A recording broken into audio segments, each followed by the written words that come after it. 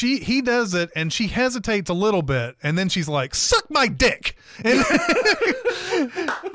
Welcome to Recotopia, a happy home for recommended movies, shows, and music from two people you can definitely trust.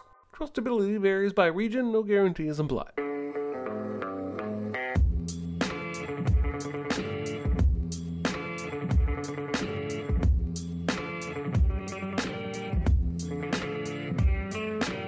Now, here are your hosts, Chris Atkinson and Jeremy Scott. You got hot. Ew. What? You can't hear me. all right, everybody, welcome to Recotopia. This is episode 2 of our podcast, and I'm Chris Atkinson. I'm Jeremy Scott. And we will be going through our recommends of the week. We've got a section of small recommends where we talk about something that we individually we'll be talking about. Not that they're lesser than. In fact, I've got some movies that are some heavy hitters here that are definitely not lesser thans. Nice. But we'll be talking about recommends individually, and then we have a shared recommend. This week it is Coda, the movie that just got nominated for 3 Oscars, including Best Picture. So yeah. Anyway, do we want to start talking our recommends? Yeah, let's do some small recommends. It's no big deal. Itty bitty living space. It's so small and light. It's small, it's tiny, it's petite, it's wee. Do you want to go first? Yeah, sure. So not to brag or anything, but I just bought this 83-inch television. Oh, do brag, please. Yeah, it's an LG OLED 83-inch. And of course, nice. when you see this TV in action, you are like, what movies, what shows, what things do I need to put on this TV right now to really let it shine? And so I've been trying to find all those best, like, just immersive movies and everything. One movie that was suggested to me was Lawrence of Arabia, which I've seen. I've seen Lawrence of Arabia. I saw it a long time ago, but I had it on Blu-ray, still in its cellophane wrapper. Nice. And I popped it in to watch it. Now, this is not a 4K presentation of Lawrence of Arabia that I have. It's just a stinking Blu-ray. Wow. Yeah. No, man. You caveman. Exactly. But Lawrence of Arabia is one of those movies that really, really, really looks awesome, especially on a screen like this. You want to talk about old time filmmaking that we don't see anymore? It is this type of movie right here. The cinematography is spectacular. It's one of those where just like everything is just taking full advantage of its wide screen. And like when they're in the desert, you can see, you see the people who are in the frame, and then in the background there's a mountain, and then in the further background there's even more mountains, and then even further back there's even more stuff that you can see. It's a world. It's an absolute world that is being presented on screen when you watch Lawrence of Arabia. I'm not entirely familiar with the politics that are going on in Lawrence of Arabia, but it is about T.E. Lawrence, who during World War I, he is portrayed as this kind of a buffoon in the British Army, and they send him to King Faisal, or Prince Faisal, who's being played by Alec Guinness. That wouldn't play nowadays, although I will say that Alec Guinness doesn't do anything stereotypical or anything like that, but this is something that you wouldn't do today. You wouldn't make Alec Guinness Prince Faisal. But he's supposed to go there. T.E. Lawrence is supposed to go there and just sort of see how the war is going on with the Turks at the time. And what he ends up doing is like he starts planning his own military attacks and like trying to figure out like who he can get to help out, who he can, what's the strategy. And one of the strategies is to take the city of Aqaba, which is, I believe, in modern day Jordan. And people think, oh, it's too hard to attack that city because it's nothing but miles of expansive desert behind it, and then it's a big sea in front of it. And he's like, no, we're gonna go through the desert. We're gonna collect a whole bunch of soldiers, and we're gonna go in there, and we're gonna take Aqaba. And like, so there's a great scene where they take it, and you can see them all running through Aqaba, being basically unopposed, because nobody would ever possibly attack from the position that they're attacking. And you see them running through the city and everything, and the camera ends up on this one artillery cannon that's faced towards the sea that no one ever goes to. No, it's useless. There's the town has already been taken by this point. And so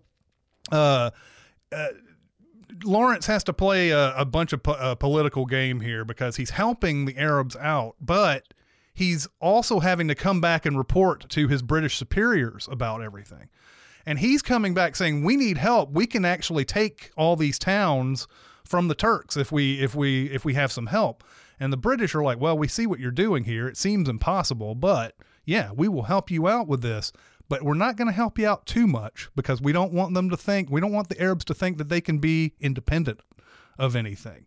So there's this political game being played where he's allowed to do the things that he's doing, but he's also sort of stepping into two worlds. It's that Dances with Wolves thing where he's going native and so on and so forth. He's actually becoming one of them, but he also realizes that he'll never be one. He'll never be an actual Arabian person, because he's white. And and so he's getting ostracized by two worlds. He's also being praised by two worlds. That movie shows a lot of, I don't think they called it PTSD back in the day, but Peter O'Toole's performance in this is PTSD, and it's and the way he is just sort of a shell of himself as this movie progresses. The movie is 3 hours and 48 minutes long. Wow. And it's truly epic in every single way. I would highly recommend watching this movie if you haven't. Wow. Now I have to follow that with my recommendation for a television show about fast food. Oh, yeah, there you go. Well, I mean, hey, look, don't knock fast food.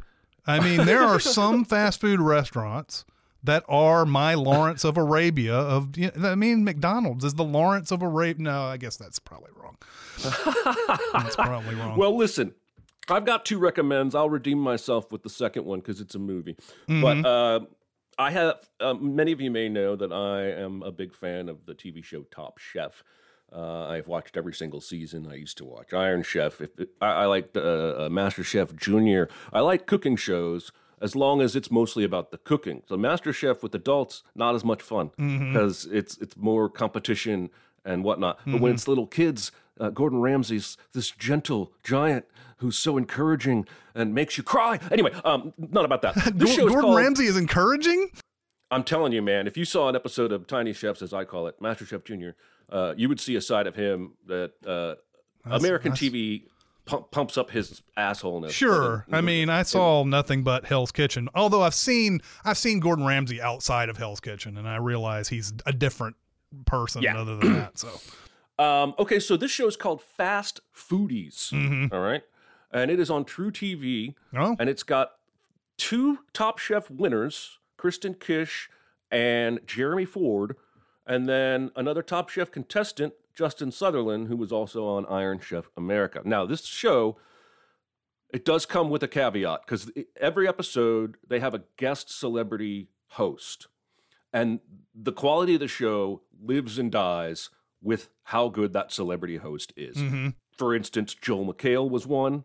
Outstanding episode. Chris Jericho, a former wrestler, was one. Not a great episode. But the concept of the show is this. The celebrity says, here's my favorite fast food item of all time. Sausage McMuffin with egg is one episode. So then these 3 chefs have to try and recreate it from scratch. The celebrity tastes and declares who won that round. And then the second round, they get to do an interpretation of the dish and create something fancy and fine dining that sort of calls back to that food, and then they award a stupid trophy they spend too much time showing you. Like a lot of reality shows, there's a little too much gimmickry going on. But the chefs are all great personalities. They're all outstanding chefs.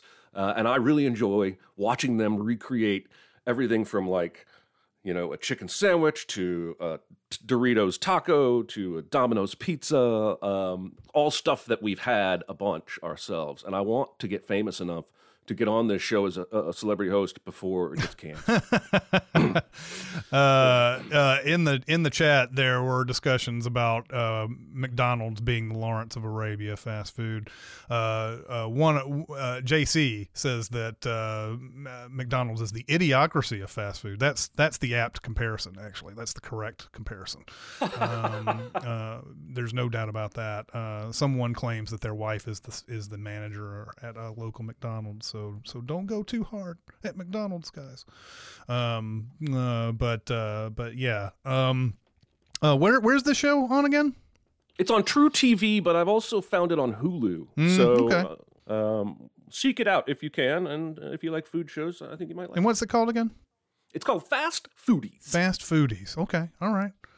And man, it's amazing how many I would probably guess a number of how many like food shows there are now that are like worth watching, and it's probably double that I don't watch very many of these, but there's a lot of good ones. There's a lot of crap too. Like the good ones are oddly not usually on the Food Network. The Food Network is like Trisha Yearwood has a cooking show on the Food Network, and bless her heart, she's great at music, but I would rather watch paint dry.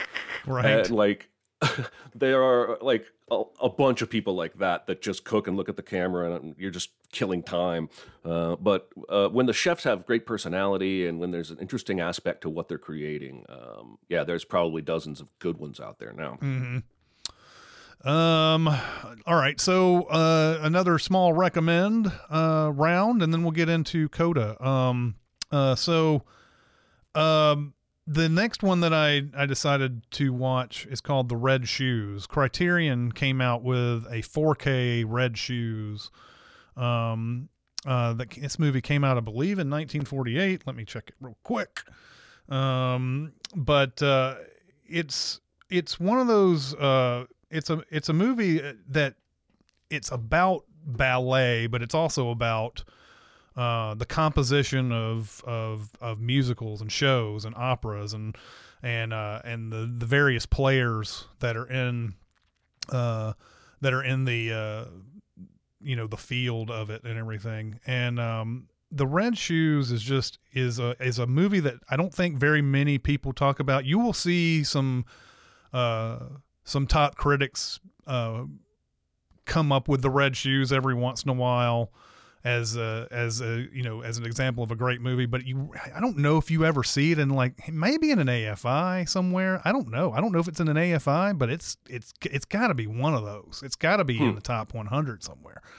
But this is about early on in The Red Shoes. You see two wannabes, basically. One is a dancer, one is a composer. They're at this show. They're at this show at the beginning. The composer is up in the seats. He's watching the show.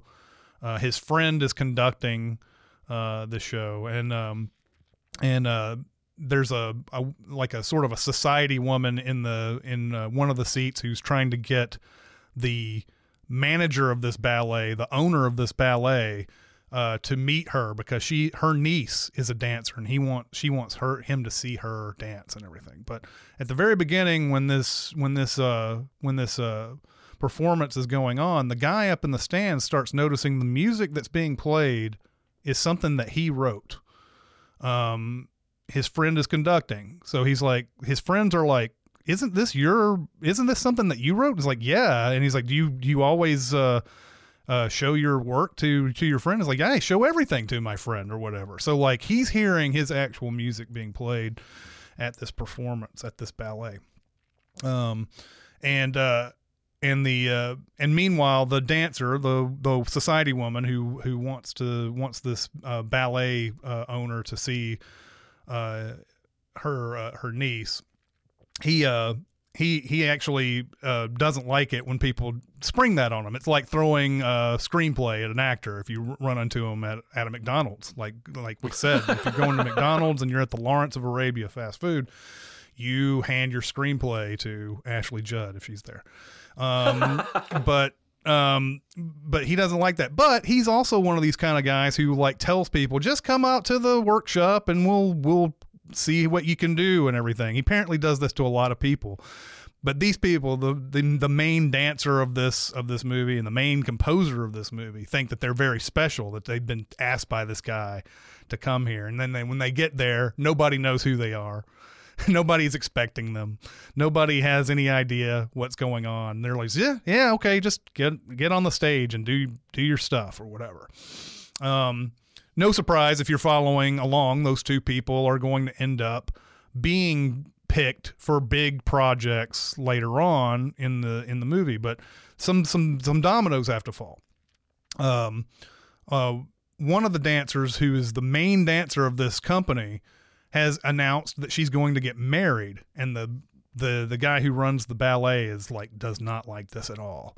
He just like, you can't be a great ballet dancer and get married at the same time. You can't do that. How dare you? You can't. Yeah, it's exactly the way this movie portrays it. You can't be great, and if you want to do this. So he instantly fires her for getting married, essentially.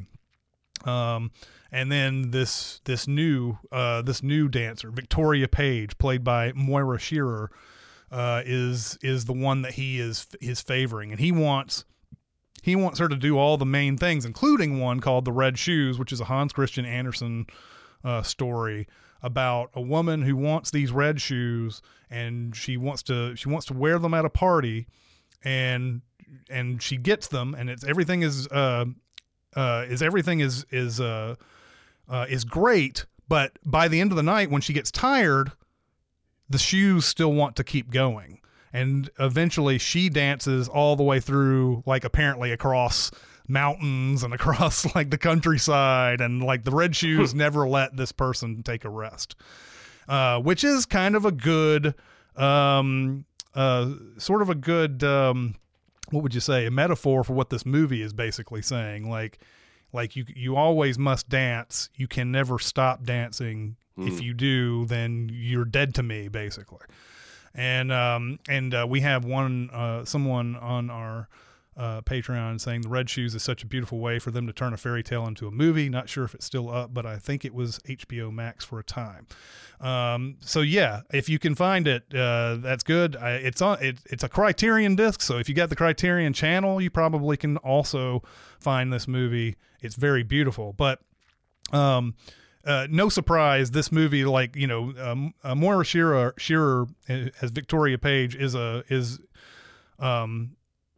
she's a great dancer, and when they actually get to the Red Shoes performance, that is the centerpiece of the film. It's actually, I think, dead center in the movie when the Red Shoes happens, and it is dynamic. In fact, I could have just, if the movie had just let the Red Shoes play for the next hour until the end of the movie, I would have been fine with that. That's how magical that middle section is. But of course, there must be a conflict in all of this, and that is, of course, that Victoria Page ends up falling in love with the composer Julian Craster, and they're trying to have a secret romance for a while, but they know that's not going to happen for very long. In fact, it is found out, and the guy who plays the head of the ballet, his name's the character's name is Boris Lermontov. He's played by Anton Walbrook. Is excellent in it, but he's just such it's weird. The way this character is, it's very dynamic because he's such an asshole.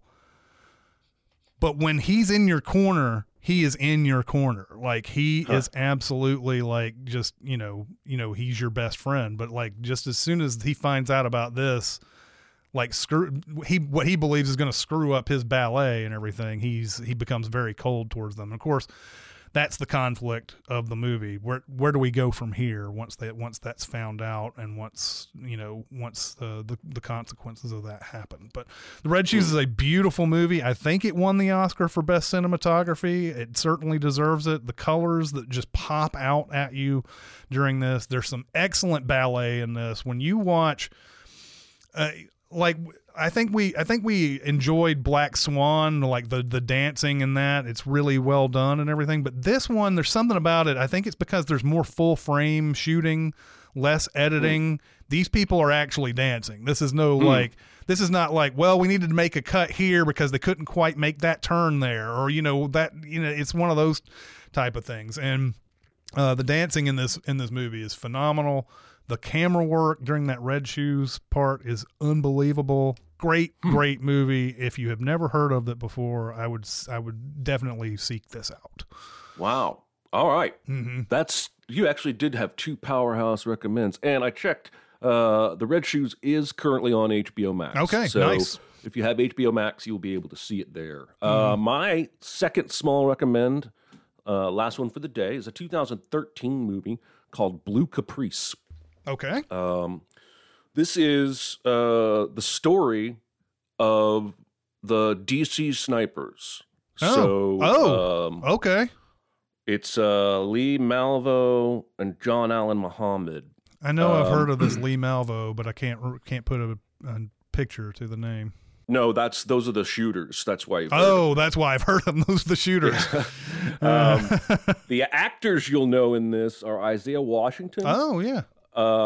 Joey Lauren Adams, who when I saw her, I was like, man, I haven't seen her in 15 years. We got Tim Blake Nelson, and then the guy that's playing the kid sniper is an actor. He's really good. Taquan Richmond. He looks like he's been in a lot of TV shows. He was in Everybody Hates Chris. He was in the motion picture Ray, but that was a while back.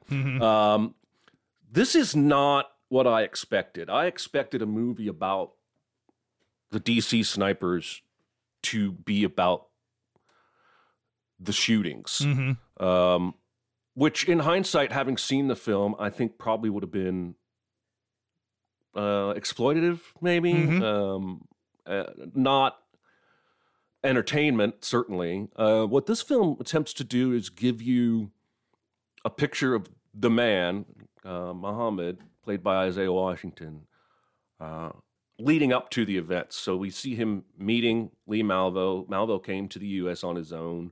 His mom couldn't come. So he has no ID. He's just a teenager. And he bumps into this guy, John Allen Muhammad.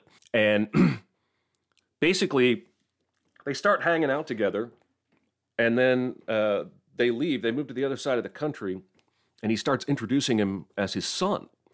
And starts, physically, emotionally, and verbally abusing this kid. Not sexually. Psychologically, it's awful, but based on a true story.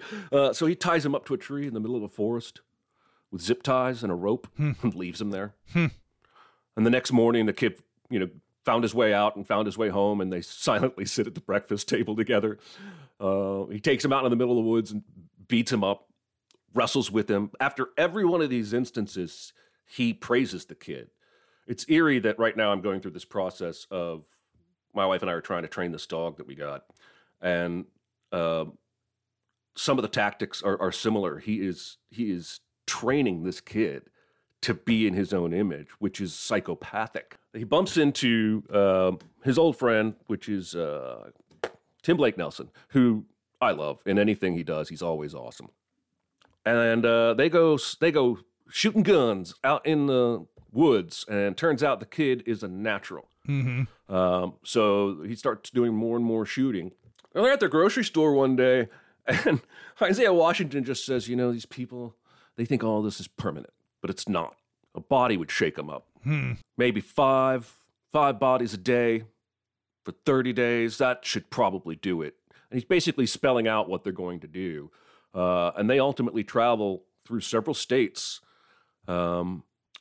assassinating perfect strangers, inciting panic. They cut out a little hole in the back of this blue Caprice, this is where the name of the film comes from, and they keep it covered with duct tape when one of them's not laying in the trunk killing people. Mm-hmm.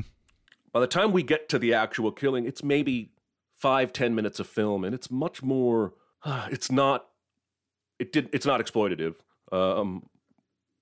but again, it's more ethereal. Mm-hmm. And the only hang up I have in this recommendation is it just kind of ends. It cuts from them driving. Is it maybe that it's not, this is going to sound like a weird question, not exploitative enough? Well, I don't know. I mean, I don't know where you end this story. It basically, they get caught sleeping in the car, and it does this like 5-month later thing where a lawyer is questioning the kid and he just keeps asking where his father is. Mm-hmm. And I suppose that is maybe the bookend to say, that brainwashing was 100% successful. Mm-hmm. He created another monster. He created another him. When it ended, I was like, oh, that's it? I was expecting more, but maybe there's not more to tell. They went to prison for the rest of their lives. I don't know. Yeah. But what was really interesting to me is how little dialogue there is in this film. There's a lot of handheld camera action that makes everything feel very intimate. And it's basically a portrait of an insane guy grooming a kid to be like him. I'm recommending it. It was really well made, and I enjoyed watching it as much as you can enjoy watching something like this. Mm-hmm. But I'll be honest, I started watching just because I was curious to see where it was going to go, and it held me wrapped all the way through. So there's my second small recommend, Blue Caprice. Now let me tell you where you can find this if you want to watch a movie about the DC snipers, which from the comments I'm thinking maybe that's not the case. Somebody says they used to live in DC at the area.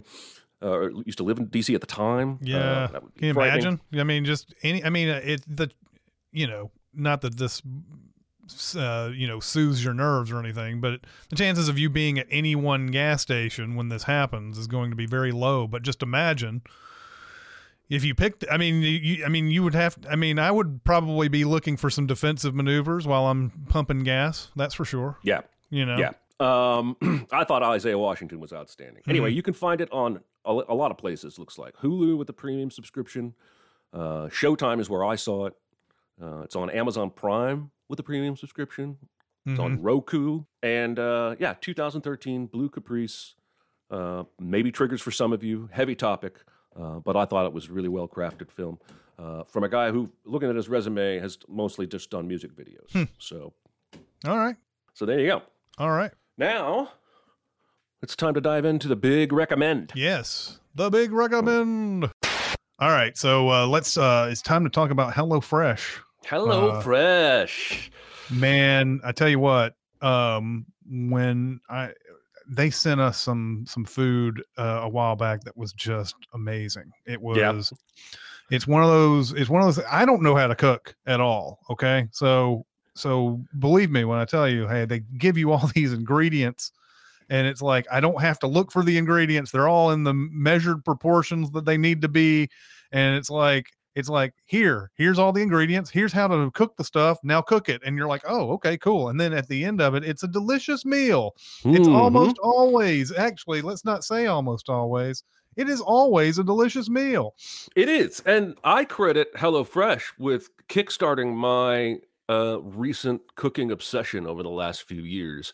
I was just telling my wife the other day, when we were first married, whenever we would cook at home, it was basically chicken on the George Foreman grill.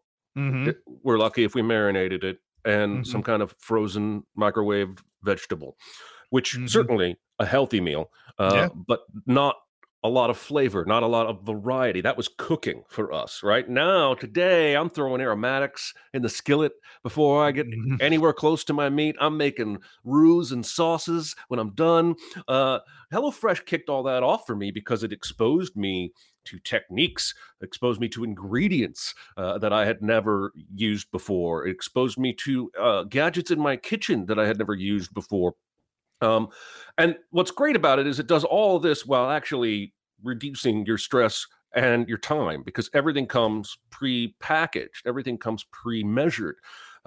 So you get to explore all these incredible foods, and they even have 7 vegan recipes every week if you are not a meat eater. And right now, I just want to tell you right now, as we record, this week's recipes: 1 pan black bean and poblano quesadillas. That sounds amazing. Bulgogi chicken, Yucatan citrus chicken bowls, creamy lemon spinach ricotta ravioli. Oh my God. Tuscan spiced meatballs. This is not the kind of stuff that you typically make at home. These are restaurant quality, chef created meals for $7.99 and up per meal. And if you go to HelloFresh.com/Recotopia16, the number 16, 16, and then use that entry code, you can get up to 16 meals for free. The discount code is Recotopia.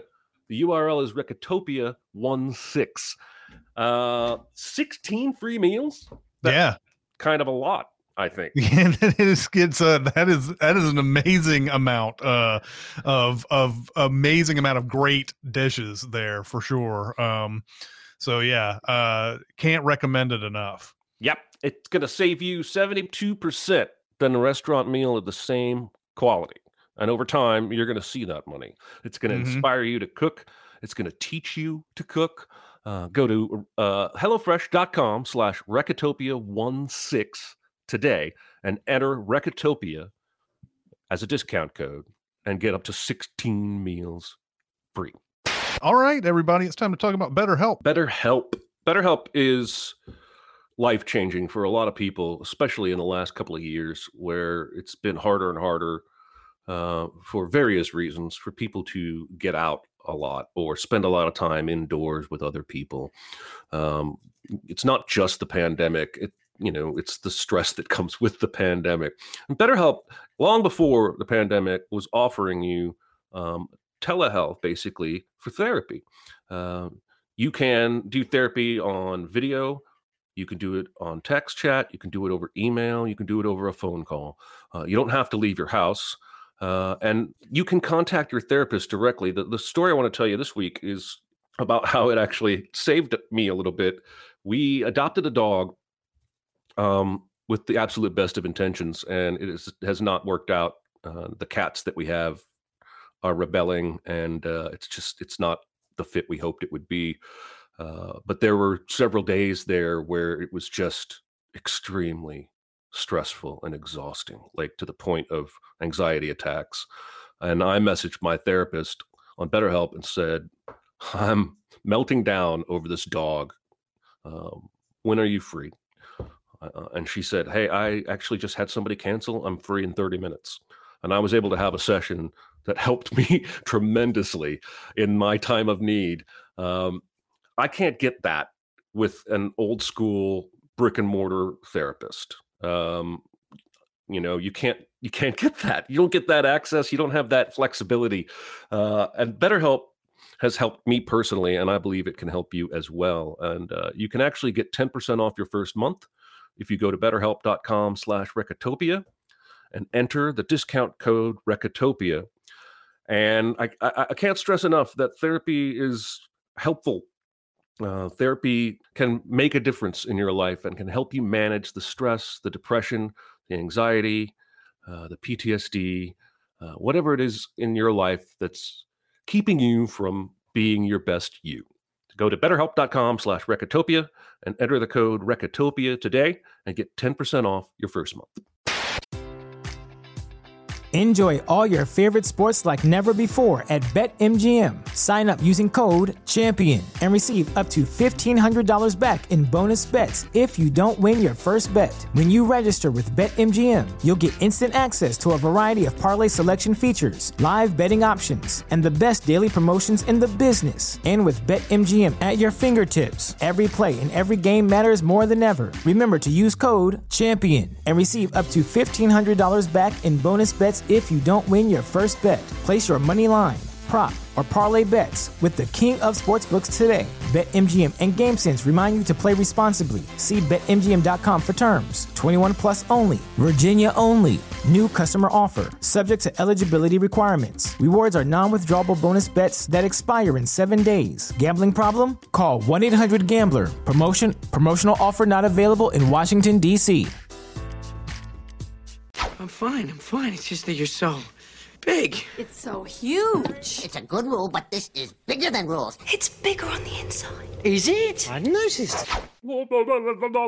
And this week is Coda. Mm-hmm. Coda, as Chris mentioned, was just nominated for Best Picture, Best Picture, Best Adapted Screenplay, and Best Supporting Actor. I think it's Best Supporting Actor. Yeah. And I forgot that guy's name, but he's really good. It's Troy Kotsur. Yes. Yeah, Coda. Yeah, let's talk about it. What's on your mind? What's on your mind? We are prepared. Coda is a film about a child of deaf adults. That's what the Coda stands for. Mm-hmm. And both of her parents and her sibling are deaf.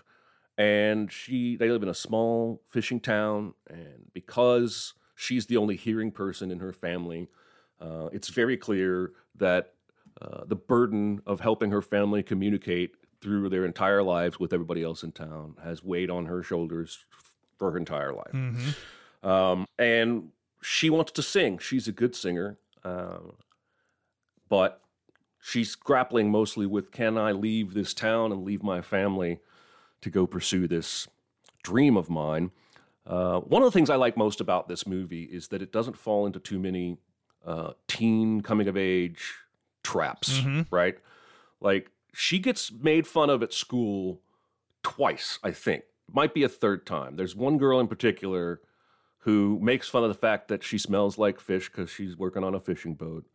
And she's been made fun of her whole life, it's implied, because she talked funny when she came to school as a child of deaf adults. She had to learn to speak the way non-deaf people speak. Mm-hmm. And so she was bullied for that. And God, I love this movie. This is my third time through. General thoughts, it's an A+ for me. If it somehow wins any of the awards it's up for, I think they're all deserved. I know you've seen it at least twice now. What's your overall feeling? Seen it twice. Both times, choked up both times during this thing. It's so well done. Amelia Jones, who should have gotten nominated, by the way, for an Oscar. I haven't seen all of the nominees, but I looked at some of them and I'm like, this seems like the typical fare that you always give nominations for, and this was a chance to do something different, and you decided. And look, I love Jessica Chastain more than anybody on this earth, probably, except maybe her husband. And but I haven't seen The Eyes of Tammy Faye. For all I know, it's the most dynamic performance ever. But it feels like that was a token nomination almost. Like Jessica Chastain's almost becoming Meryl Streep-like, where it's like anything she does, we're just going to go ahead and nominate it because she's so awesome. And I sort of agree with that, but Amelia Jones, think about the things that she had to do for this. First off, she's British, so she has to pull off an American accent, which I had no idea she wasn't American. Like you Brits have the vocal coaches, the dialogue coaches that Americans don't have when it comes to other accents. Yes. And she had to do that. She had to do that. She had to learn how to sing. She learned how to sing. She learned how to work on a fishing trawler. Mm-hmm. And she also had to learn ASL. Yep. So a number of things here that she had to do, and she's so dynamic. She is arresting in this film, and you just root for her the whole way. Yeah, it is different. I agree. It's different from any other teen movie. You're right. There's some bullying that goes on. And by the way, I don't know if it was because I was one of the lucky kids in high school, but I experienced, some form of bullying, but not the ones they portray in movies. It's like people like actually going up to your face just for the purpose of saying something to you that day. I never experienced that. For all I now watch, if I actually were able to rewind back to the 90s, I would be either the brunt of it or I was actually the person doing that shit. So I was the one being the bully. But she's so dynamic. But think about this too. Marlee Matlin was cast first, I believe, in this movie. Mm-hmm. And the producers or the people who were backing the film did not want to put deaf people in the other roles. And Marlee Matlin said, well, I'm not going to be part of your movie unless you make an effort. Yep. So they got Troy Kotsur. They auditioned and got Daniel Durant. And they are all deaf people in this family. And so that was a big win for this movie. This is also a remake of a movie that came out, La Famille Bélier, which Yes. I was trying to find, and you can't find it anywhere. Like one of the apps that tells you where everything streams said it was on YouTube for rent, but YouTube was like, what the fuck is this? This is some bullshit. So anyway, I tried to watch that too, but yeah, this is one of those. And also, here's another thing: her best friend falls in love with her brother. Yeah. And this could have been like an Edge of 17 type of thing where they fall out of fate, like they start hating each other because she told her not to date him, which is exactly what happens. I mean, it could have gone on Edge of 17. And I love Edge of 17, but I'm glad it didn't emulate Edge of 17. Right. Right. So there's stuff like that, and just all the different problems. Like, think about all the problems that are presented in this movie. Like, how do you deal with this?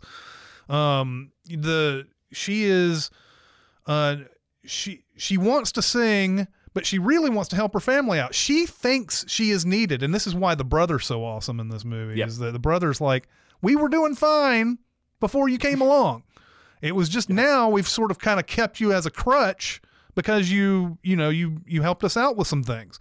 Like, I can do this. Don't worry about us. Blah blah blah. Yeah. God, I love he that. literally says there on the beach, I got this. Go. Mm-hmm. Like, and not to interrupt you, but that's one of my favorite things about this movie is the whole family are flushed out characters with their own issues, their own hurdles, and it all meshes together really well. Sorry, carry on. No, that's fine. The other thing about the making of this, I watched a video or two on this too, but Troy Kotsur said, he's like, it was great that, there were these characters in the movie, but it's also, you get to speak dirty for once. You got to talk dirty. Yeah, he's he did. like, and apparently Marlee Matlin has a dirty sense of humor as well. And she was so glad to be able to do something like, cause it's common to put someone with a disability of some sort in a movie and then make them angelic in some way. Yep. Like they have no character flaws whatsoever. And I think that's boring, obviously. So it was good to see that there is, like, I feel like this movie may have flirted with an R rating a little bit with the stuff that's portrayed in here. It's a PG-13, but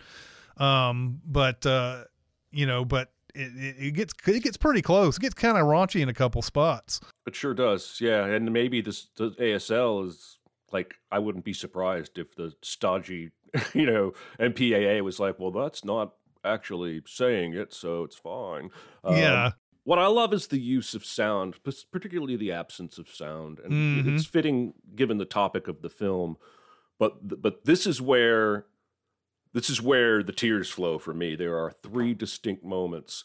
I'll get to those in a second, but I wanted to talk about 2 scenes back to back with almost no score and certainly no dialogue that is audible. And that's when Marlee Matlin comes to the girl's room to sit on her bed and basically tries to make amends and say, I love you, I'm doing the best I can. And then it cuts from that to the scene where she goes to the beach where her brother is, and they have an entire conversation in sign language. Mm-hmm. I think she speaks a couple of her lines. I love that the film was not afraid to do that, was not afraid to let deaf people speak sign language for entire conversations.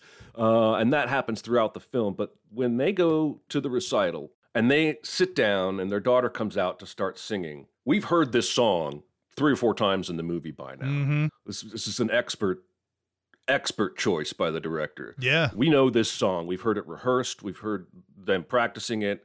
And instead of hearing the live performance, it cuts to dead silence so that we are now experiencing what her family is experiencing. And it's, okay, my perspective is a little unique as I have been losing my hearing for years and it's half gone. So I put myself in some of these situations, but I feel for them because they want to support the way they're trying to clap, but they only know to clap when the people around them are clapping because they don't know what's being heard. Mm-hmm. It's uncomfortable, and it's supposed to be because, hey, growing up sucks. Mm-hmm. But this family it has it twice as hard as any other family because of these disabilities that they have to work together to overcome. And that moment gets me. And then they go back home. And Dad is sitting on the truck, and the girl comes out, and he asks her, this part, yeah. What were you singing about? And she explains to him what the song was about. Mm-hmm. And then he says, sing it again, and puts his hand on her chest so that he can feel the vibrations. Mm-hmm. Now that he knows the words of what she's singing. Mm-hmm. Yeah. I wept. That is the biggest. I'm not ashamed to say I wept like a baby. Yeah. That's and then when go ahead. When they get to the final audition, and again the movie has played me all way through, and now I'm expecting a silent cutout again, and instead she starts sign language doing the lyrics so her parents can understand what she's singing. Goosebumps and tears. Yeah. They're not supposed to be there. They're not allowed, but they sneak in through that whatever, what do you call it? The balcony section. And the people doing the audition turn around and see them there, but they're just like, yeah, this is a moment. We're going to allow this. But the interesting too, Amelia Jones said that that's one of the hardest scenes to do because you get basically 7 shots of coverage for that scene, and to sign while singing, it means that you have to sign and sing correctly. So if you mess up the signing, then the singing, they have to do something with the singing. And if you mess up the singing, they're going to have to cut to some other angle for the signing. So, so that was an interesting dynamic there too. So this is one of those movies where, an adult figure comes into someone's lives and says, I see something in you. Let's try to, cultivate it and everything. Eugenio Derbez plays the teacher in this. That guy has been everywhere, by the way, ever since the the Latin Lover movie, How to Be a Latin Lover. I think so. How to Be a Latin Lover. He's been everywhere, but he's in this, and I really enjoyed how his teaching process. Although I don't know, there seems to be in these movies it's a black and white sort of situation where it's like you're either this or you're that, and you have to make a choice. And I know that he's trying to get her to just make a choice between really learning how to sing and helping her family. But but there's no discussion beforehand. you need to figure this out with your family first before I'm going to continue. There's no, it's all or nothing. It's like, I don't care what the reason is. You better be here when I'm doing lessons or else I'm not going to be here for you. But there's not any real meaningful discussion about what it means to be her and her family. I mean, eventually he kind of does. She kind of lets that. She finally says something towards the end after he's not there for her when she comes to the door. She finally says something. But I kept hoping for a scene like that where she would tell him, "This is what I have to do. This is what I'm having to go through. I can't be here on time. Tell me what I need to do." Yeah. That type of thing. And I mean, to his credit, he does make her figure it out on her own, but there doesn't seem to be a meaty discussion about that going into that. So, well, and I think, he's in his mind, I don't know. I love that character so much, but I do feel like maybe something got cut. Mm-hmm. Yeah. But yeah, I do feel like he could have more compassion for her situation, or she should just tell him much sooner. And it's weird to me that shows up to accompany her at the end. Mm-hmm. 'Cause I thought for sure her would-be boyfriend was going to accompany her. If I were making the movie, that's probably what I would have done. I do feel bad for that kid because the whole movie, they're both going to audition for this place, and she's like, "How'd it go?" He's like, "I tanked it." Yeah. And then he's gone. But yeah, I love that teacher character. I love the fishing storyline. Mm-hmm. I've never been a fisherman, but I found it very relatable that these fishermen are out there busting their ass and they're getting screwed by the wholesale company that buys their fish and then turns around and sells it for more profit. And the Deaf family gets even more screwed because, they take advantage of their disability. So they decide they want to start a co-op where they're going to work with other fishermen and sell their own damn fish. And they do it. And there's actually a plot thing that I don't care much about where they're going to do a TV interview. Yeah. She has to do the interview anyway, not my favorite scene, but I liked that, the dad had something he really cared about that you could root for him on that wasn't just, everybody wasn't just focused on the daughter's story and the daughter's problems. Everybody has their own full arc, I think, in this movie. Her interpretation scenes are all great too. When she has to go to the doctor and the doctor is telling them that they have jock itch basically and they can't have sex, and she's like basically like, "You can't have sex ever." and they're like, "What?"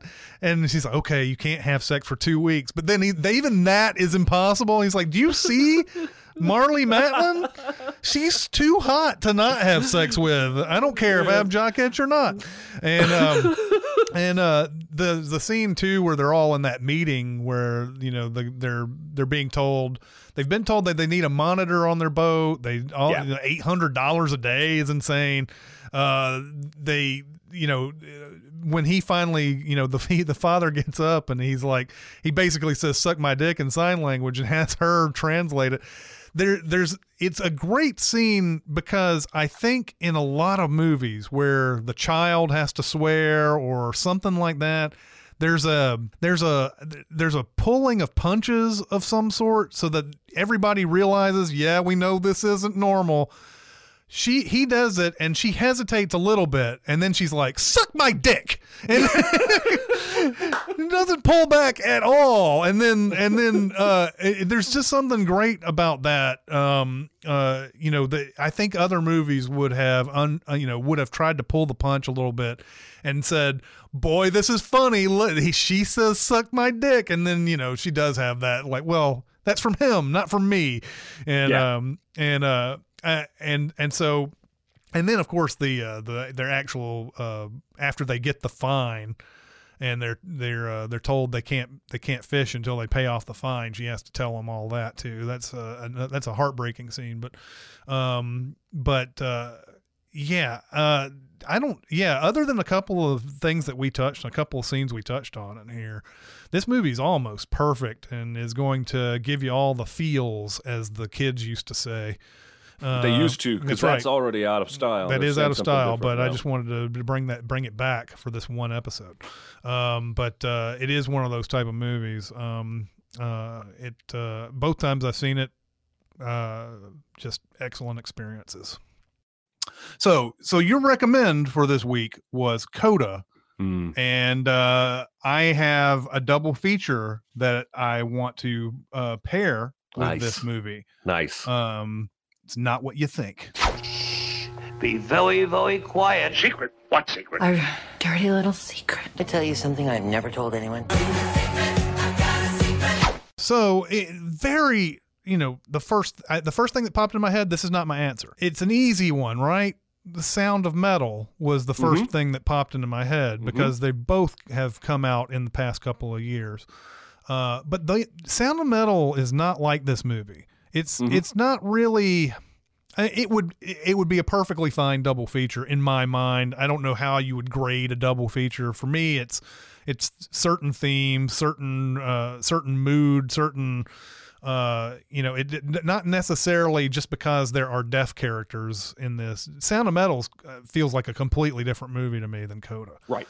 The Marlee Matlin's first ever movie, The Children of a Lesser God, is not going to be my double feature, but perfectly good double feature. That movie's more of a romance.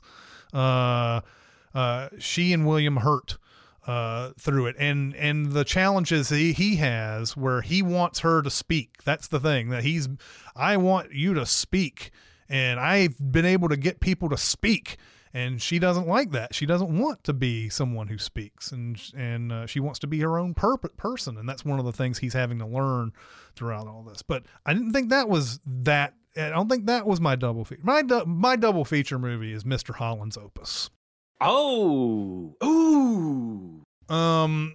Good call. The music angle, first off, that's a good thing. Then Richard Dreyfuss's son is deaf in this movie, and he is having a hard time relating to him. And this is something that I've seen that theme of, and I would believe that. I saw it in The Children of a Lesser God, and I saw it in this, and there was another movie that Marlee Matlin was in earlier this year or late last year called Multiverse. We did an interview with the director, where either if you are a deaf parent trying to relate to someone who can hear, or you are a parent who can hear who has a deaf child, they have a hard time relating to that person. And there's a great scene in this movie discussing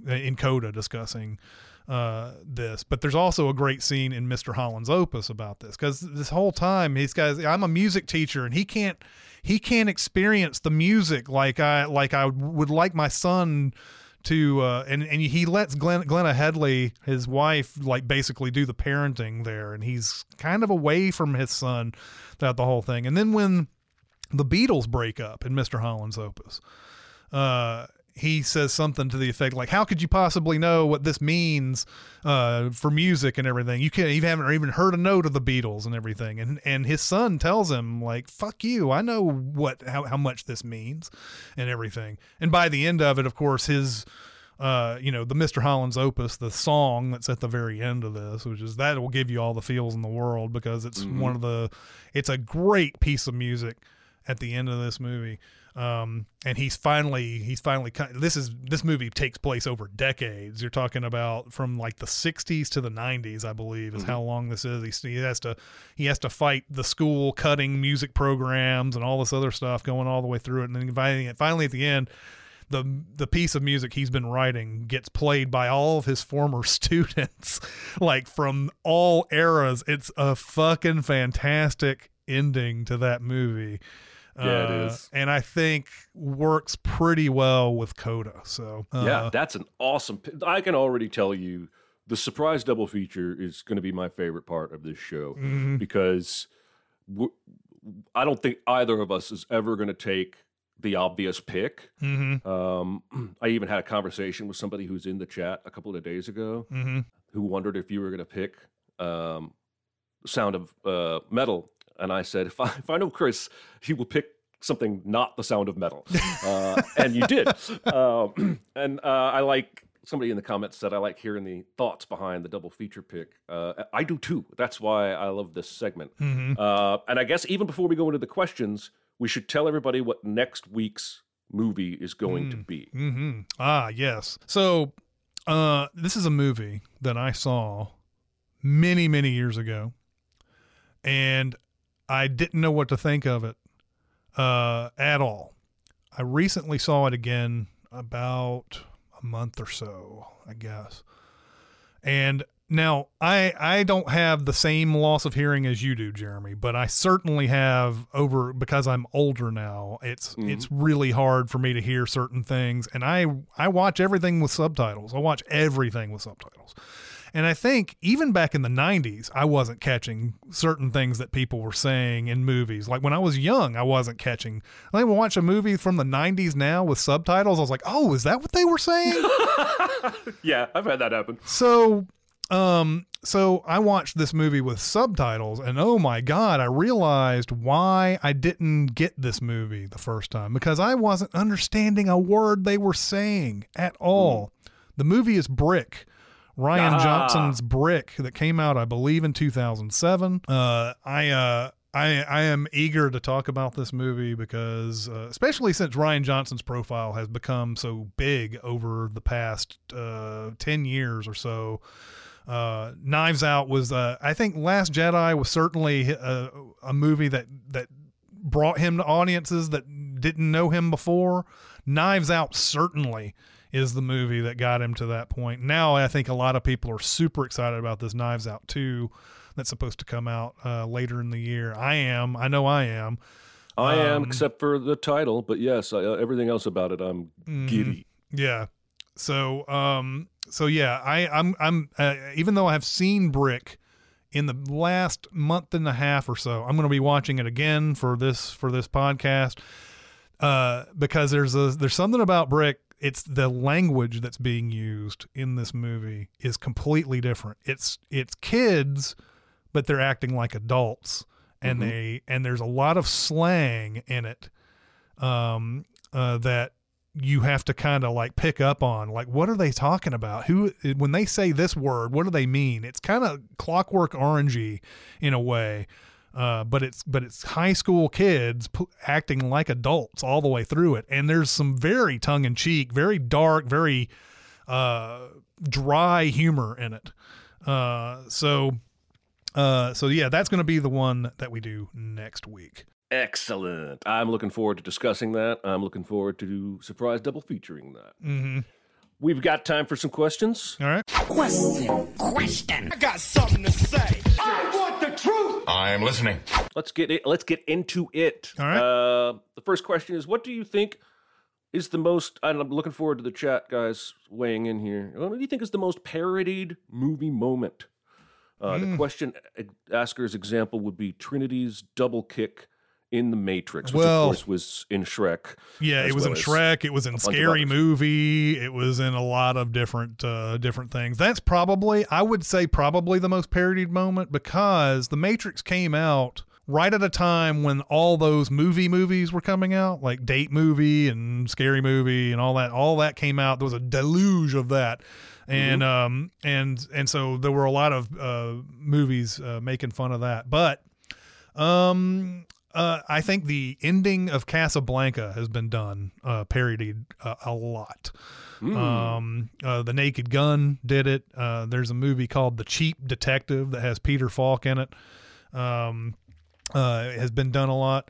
And we have a Darth Vader, No, I Am Your Father from Tom in the chat. Yeah, certainly that I Am Your Father has been done a million times. And then there's a lot of Spielberg too that is on my list, like Jaws. Just the theme music to Jaws. Anytime there's any kind of like someone stalking someone, the theme music to Jaws. Even I believe Airplane or Airplane 2, both had Jaws in it. The E.T. bike moon silhouette thing has been done a million times. And Jurassic Park's water ripples have been done 1 million times. So I had a lot of Spielberg in my answer. Yeah, but that's all good stuff. But you also just made me think of Psycho. The Psycho theme has been done 1 million times. Music cues would be a good way to attack this question, which is not what I did. So my first thought when I read this question was, you can't handle the truth. Because I believe I've seen that 30 bazillion times in everything from The Simpsons to bad sitcoms to comedies. That one's been everywhere. Yeah. And then the other one I wrote down was, I'm looking at the wrong thing. I am prepared. The Karate Kid Swan Kick, maybe? Yeah. Yeah. I feel like I've seen that parodied in a bunch of stuff. It definitely has been. I believe The Lion King did it. I believe, what was it? Of course, what's it? Hot Rod did it. I think Hot Rod, maybe, I don't know. Hot Rod definitely did something on the training montage. I don't know if they did that, the whole, the kick, the whole kick and everything. The Simpsons definitely did a Karate Kid thing when back in the Simpsons have done everything. Yes, they have. Let's move on to another question from fans. These are collected, by the way, from a host of sources. We get some in email, recotopia@cinemasins.com. We get some from the subreddit. We get some from Twitter. And we get some from Discord. This one is, what film changed genres on you the most? And I think this can be interpreted two ways. Either the most severe genre switch or the sheer number of genre switches. I was having a little bit of a hard time figuring out what the exact nature of this question was, but I just decided that I would go with a movie that changes genres throughout its presentation. And that's Hot Fuzz, which is a comedy. It's also a cop film, and it's a horror film that's sort of in the same vein as The Wicker Man. So all of those elements are sort of like commingling throughout this whole thing. It's kind of an interesting magic trick how he does that, Edgar Wright, because it starts off, you think it's just going to be a cop comedy basically, but then, like, because the trailer itself was all about, have you ever shot your gun in the air and said ah, and and he's like, no, I've never shot my gun in the air and said ah, and it, it's basically saying we've seen every cop movie and known to existence, so it's going to be like this cop parody, but yeah, it's got Wicker Man in it too. Surprise, Wicker Man. So surprise, yeah. Oh, sudden Wes Bentley, sudden Wicker Man. I wrote down a few. My answers are mostly, well, the first one is Pineapple Express, which starts regular stoner comedy, but does kind of go full action, at least by the very final scene. But in the middle, it kind of begins to blend the two, and I will never not laugh when James Franco tries to kick out that window. No, I know. Stuck in it. Oh, yeah. Even though he's a complicated guy right now to try discussing. And then two that I thought were a blend of 3 or more genres. I wrote Spontaneous, which is Catherine Langford, which is both coming of age, but it's a high school comedy, but it's also kind of a horror. It's a little sci-fi at times, but it's also romance. And that, you talk about a juggling act. I don't know how you even come up with trying to juggle those all at the same time. And then Blind Spotting. Yeah, Blind Spotting for sure. I feel like Blind Spotting has some drama. It has some comedy. It's got some unique musical aspects. And at times it feels more about San Francisco than any of the people. And then at the end, it just gets full on, grab the arms of your chair as tight as you can. Oh my God. Oh my God. That scene at the end is just, it really is. It really physically does something to you while you're watching it. Like it's there's some gravity that happens when that ending rap scene happens. It's unreal. It really is. I don't know what the recipe was, but if you'd told me at the start of the movie, the climax is going to be a rap, but it's happening in the real world, and it's going to be one of the tensest things you've ever seen, I would not have believed you. But the movie earns that moment.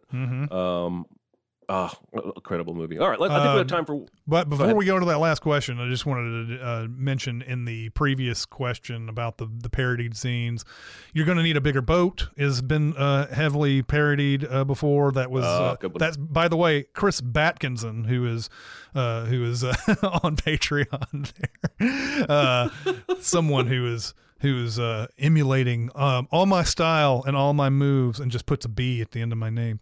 The Home Alone scream is, yes, of course, has been done many, many times. Here's Good Johnny one. From The Shining.